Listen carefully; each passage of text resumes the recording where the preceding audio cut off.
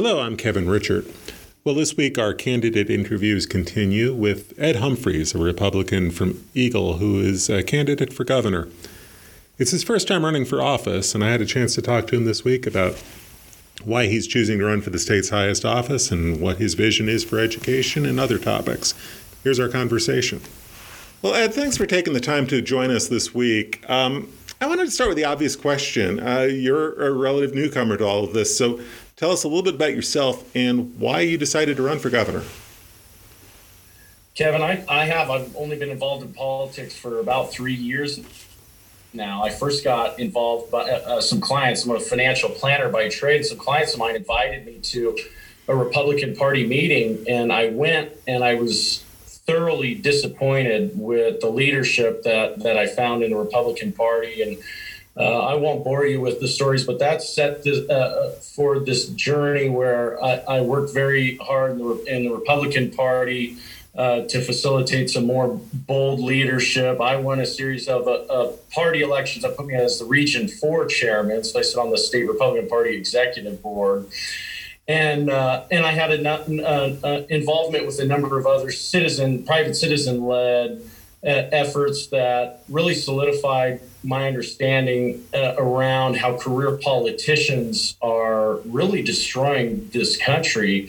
And I believe the career politicians are ruining Idaho as well. And I think that we need that outside perspective to kind of disrupt the status quo that we've developed here in Idaho. And I stepped up and launched the campaign officially on May 15th, the last year.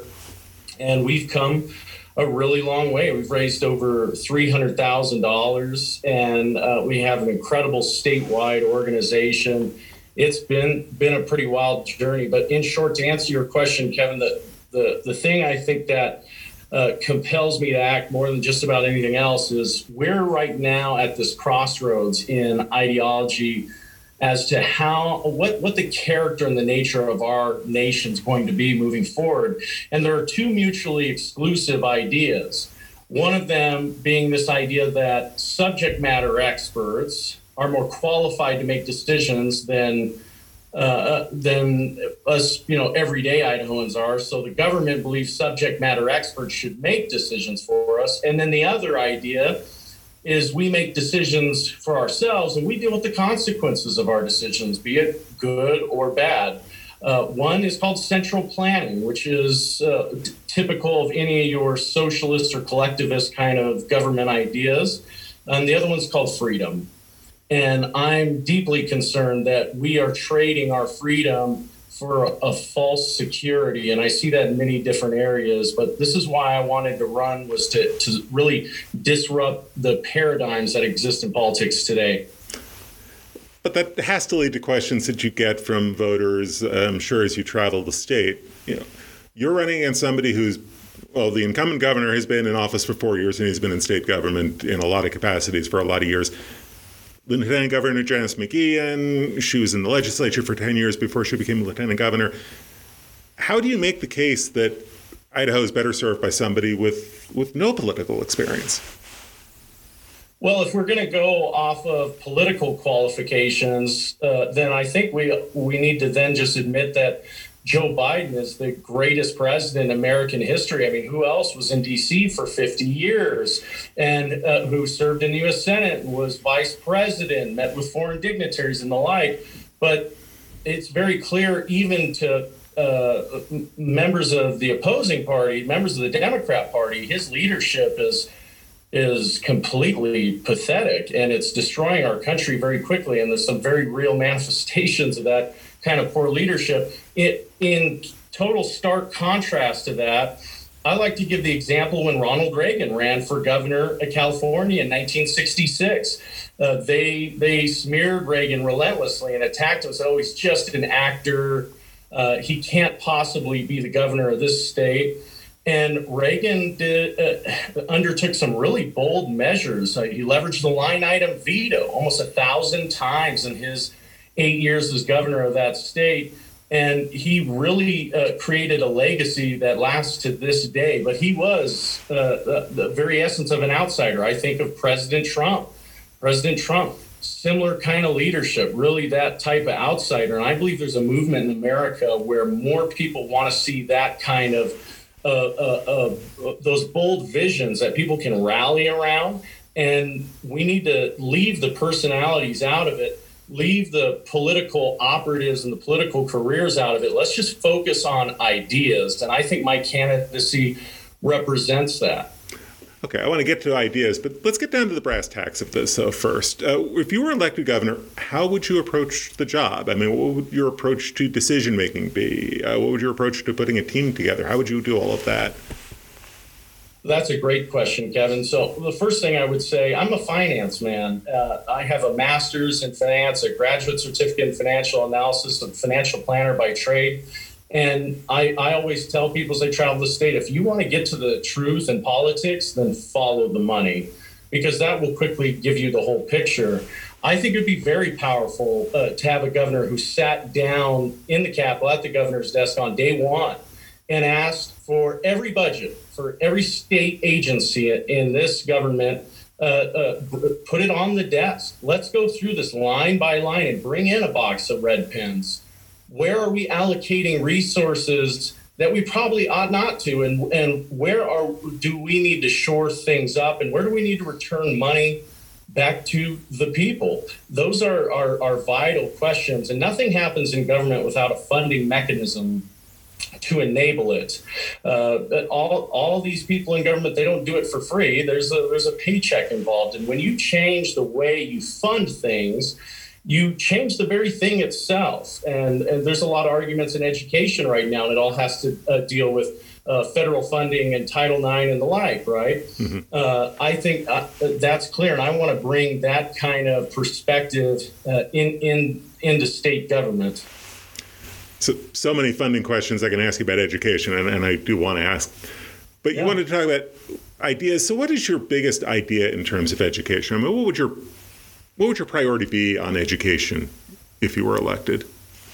School choice, hands down, no questions asked. I believe Idaho families should have a much greater selection of educational options. And I think wherever they put their kids in school, their tax dollars, the money should follow those kids to the school of their choice. And this is how we facilitate more of the free exchange of ideas. I think this would strengthen the scientific process and that pursuit of truth. I think it would answer a lot of the social questions that you can ask me. When we have families make decisions for the members of their own family, they're the ones who are most incentivized to find a solution to their problems. Let's empower them to do so. And I believe school choice does that in an incredible way. But you won't have something that dramatic of a change unless you have a governor who will champion school choice. The governor appoints 7 out of 8 members of the State Board of Education. Not only does the governor have veto power, but also line item veto power. And those are all incredible tools. The last one I'll mention, the governor oversees the Division of Financial Management, which crafts the budget recommendations for every agency in the state government. So using those tools, I believe that we can facilitate school choice in Idaho. And I think we owe that to Idaho families. What do you think has gotten in the way of school choice in the State House? And I'm thinking about the House Education Committee's vote on the tuition bill earlier this session. Why do you think this has been such a hurdle in the State House? Well, I don't want to speak for any particular legislators' interests or their reason for doing something. I think that's best left for them to explain. But what I will say is education has become its own industrial complex, I would say. When Eisenhower left office, one of his parting messages to the American people, which is incredible coming from a military man, he said, hey, beware of the military industrial complex, which what he described as these very powerful organizations that were able to sway our elected officials to move towards their own ends that help them rather than what was best for the people. But today, Kevin, there not only exists a military industrial complex, there exists a medical industrial complex, and an educational industrial complex. Somehow, these groups have convinced all of us that we have to have a one-size-fits-all institutionalized education model, and that every child has to go through the exact same process. They have to ask the same exact questions, provide the same exact answers, and have the same career path. And I reject that entirely. I believe in real diversity, which is diversity in worldview, diversity in approach. And I think the reason that school choice has been fought so hard here in Idaho is because you have organizations like the Idaho Education Association, which benefits by a one-size-fits-all system wherein state code forces school districts to negotiate with their organization. And I will say, when it comes to curriculum providers and the like, many of those institutions love a one-size-fits-all model. My approach is very innovative. It's quite disruptive to that kind of crony capitalism. And so they will fight it to the bitter end. And if we're going to be totally candid right now, Kevin, and I don't mean to get nasty, but you asked me a serious question. I want to give you a serious answer. I find it interesting. Our current governor, in the last Republican primary, one of his biggest financial contributor via a PAC that was formed was the Idaho Education Association. And when I look at his State of the State address, essentially his entire approach to education is more of the same. But how's that working for us? It's not. We need school choice. So what has been your view of this legislative session in terms of education? And we've seen money going into teacher pay raises, barring some change here in the last few days of the session, teacher bonuses, teacher employee benefits, insurance benefits. What's your take on all of that? I think that we're seeing some incremental positive change in some areas, but overall, I don't think it's bold enough. I don't think it's revolutionary enough to what I believe families in Idaho deserve. And that's the question of this election are the ideas that I'm bringing forward, are these the ideas families in Idaho want? Of course, I've met with thousands of Idahoans across the state. I feel very, very strongly. And the benefit also, Kevin, well, we're a young family. This is not a topic that is something we study. I have a 4-year-old son. We have an 8-month-old daughter. What's going to be the course of their education is a very important discussion in our home, just as I understand it is for many families. Overall, I would say you have a lot of legislators that are doing the best they can, working inside of a broken system. And the teacher pay question is one I think that is most prevalent to consider. I would posit that teachers would make more money under a school choice model than they ever did with the institutionalized one-size-fits-all model. And I'll give you an example. If we had a program, maybe a lending program for teachers to go buy their own little schoolhouse, whatever that may look like, and we had, whether it was vouchers or education savings account, I don't even need to get into the weeds on those two issues. The spirit of what I would like to see is money follow the student. So however we facilitate that, whatever vehicle we use, I'm open to different ideas. But let's just say, and this is, please don't run to the presses with this example, but let's say they had a $5,000 voucher for simplicity of math. If you had a teacher that took in 20 students, that's $100,000 to that teacher, in which that teacher could pay the cost of the loan for the building, could pick their own benefits package, retirement plan, and still have significant money, $65,000 left over for their own pay. And the reality is the voucher would probably be much more than that.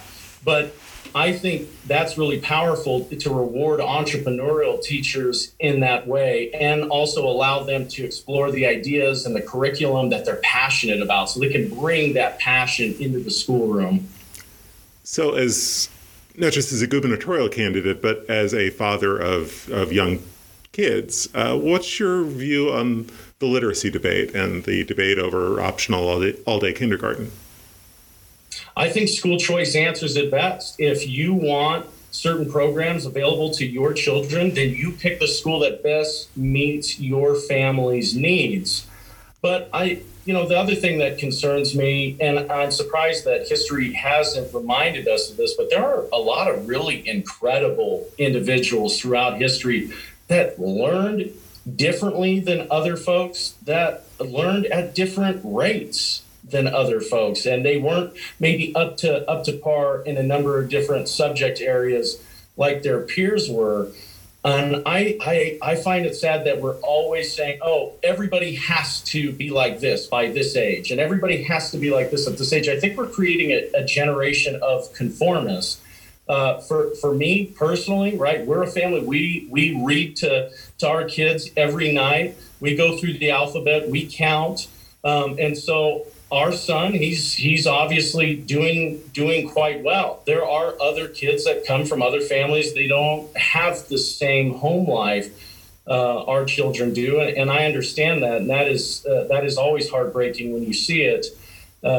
Even there, I would emphasize that literacy and these metrics where we must read, all these kids must reach a certain point at the same age, I think that's a flawed model. And I know of charter schools in this state where where students are able to accelerate and move up in different subject areas to different grade levels and stay at a different grade level for other subject areas they're not as strong in. And I'm not saying that's the model I would even put my kids through, but it's interesting at the very least, and they're having some positive results with that kind of teaching model. But parents certainly could answer those questions if they want their kids to go to a full day kindergarten or not. And I want to take the subject matter experts out of the equation, because nobody's asking if the experts have a hidden agenda. And I think too often they do. Let me ask about the other end of the education spectrum, higher education. What would your approach be towards the state's higher ed system? Oh, Kevin, now we're getting contentious. You would inherit it if you're elected. You had a higher ed system. What would your approach be? Well, I have my approach with higher education is, again, focusing that we need to have a diverse and robust labor force. Right now, the complete and total emphasis is that everybody's got to go to college. Every kid's got to go to college. But I'm not so sure, Kevin, that approach is working out well for us. And I would ask this question: who's going to build the homes when there's a housing shortage? Who's going to build the roads when you're stuck on Eagle Road like it's a parking lot? Is it going to be all the great folks that got a bachelor's degree from BSU? I have my doubts, and I'm sure you do as well. At some point, we need to allow these kids to explore different interests and embrace those pursuits. And it's like the old adage, we have this complete emphasis. We want the ducks to climb trees, and we want the squirrels to swim and to fly. People have different skill sets and different interests. I want to see much more vocational training. I want to see students empowered to explore subject areas that they're passionate and excited about. So what we're doing in career technical now, you don't feel like we're doing enough? Absolutely not. No, I think that Idaho's economy highlights that. In particular, we have a housing price crisis in this state. There's a total and complete shortage of homes. You look at labor force participation. 10 years ago, Kevin, we had a 72% labor force participation, which means it's just a question of everyone over the age of 16, how many of them are gainfully employed in one area or another. That metric is down from 72% to 62%. Because we have so many of these students, they're now taking 5 and 6 years to get a bachelor's degree. So no, I don't believe we have nearly enough vocational training. What would you be looking for in a State Board of Education member? I'm looking for somebody that wants to empower individuals to reach for the height of their own personal potential, instead of somebody who wants to define what other people's potential is. I think that is the greatest travesty. I think education should be that pursuit in which you uncover more about yourself and you become self-aware and you're curious about the world around you, and you discover things in which it gives you passion. And overall, ultimately, that pursuit should be one in which people learn ways that they can create value for themselves, their family, and their community. And so that should be the emphasis. We want people to grow up to be responsible citizens who honor their civic duty and who create value in their communities, and diverse value, not just everybody has to go and get a bachelor's degree and work in an office kind of value. I want to see something much more robust and diverse than that. And where do you find these board members? Do you look in the business community? Do you look in the education community? Do you look across the spectrum for potential board members? If we're going to talk about real diversity, and I'm talking real diversity, not this sellout corporate diversity that's being marketed to us today, then we should have people from a diverse set of backgrounds and worldviews and approaches. Wouldn't that be powerful? But I think it's very interesting and exciting when you get somebody from the education community, someone from the finance community, someone from the agriculture community. Go down the list. Why don't we have a board that's representative of some of the different segments of our population that are important to the character and nature of this state? So I don't know necessarily that I have a list of qualifications that I could rattle off to you off the top of my head, Kevin. But overall, what I want to see that healthy debate. I want to see a competition of ideas, both on the State Board of Education and amongst the schools in the state of Idaho. Just a last kind of question here.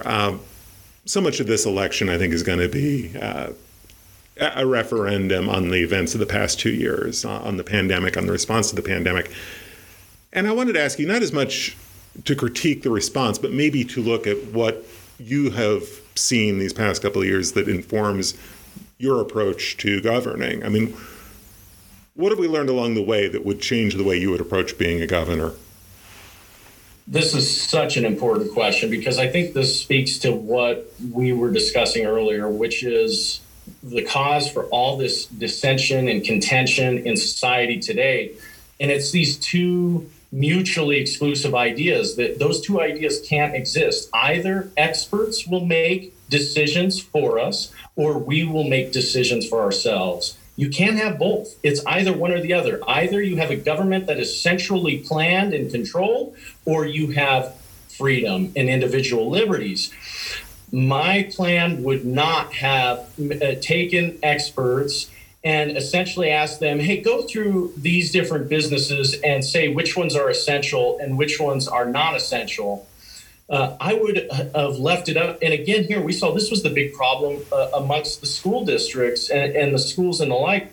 What if we had schools that had more ability to navigate it in the way they see fit? And you have a collection of different ideas of how to navigate the pandemic. And then we can study those approaches and share real data and learn from it. So you feel like the local control approach to the pandemic in schools, it didn't go far enough? Absolutely not, because there's not really local control. I know we like to use that word, and I love local control, and there is a measure of that. I'm not saying that it's all centrally planned, but overall, no, it doesn't go far enough, because the one size fits all model, it's a very large model that covers a large student body. What I'm talking about is a model that is more customized and innovative and allows people to select what works best for them. And it really answers every question you could throw at me. The question of who can use what bathrooms, should we mandate vaccines? Should we mandate masks and the like? School choice answers all of those questions, Kevin. Leave it up to the parents. Don't have bureaucrats figure this out. They're only going to mess it up. Well, Ed, you covered the ground I wanted to ask you about. I appreciate you making the time to join us this week. Thanks again. Thank you, Kevin. I appreciate it. Look forward to being on again. Again, that was Ed Humphreys, a Republican from Eagle and a Republican candidate for governor. I should point out that we've invited incumbent Governor Brad Little and Lieutenant Governor Janice McGeehan to appear on the podcast. We've not set up those interviews yet, but when we have them, you can hear them here. It's obviously been a big week for us here at Idaho Education News as the 2022 legislative session nears its conclusion. As I sit here on Friday, March 25th, it's not clear whether the session will actually adjourn today or adjourn sometime next week, but we have seen a lot of movement this week on education topics. We've seen movement on the K-12 budgets. We've seen movements on bonuses for K-12 employees. We've seen movement on the higher education budget. And yes, we have seen movement finally on the all-day kindergarten bill. Blake Jones and I have had daily coverage at the State House. If you've missed a day, you've missed a lot of developments over at the State House, so catch up at idahoednews.org. And we have more for you at the homepage. Sammy Edge is back with us, at least on a short-term basis. She has a really powerful series that she wrote for us this week on Title IX and how school districts across the state are complying with Title IX.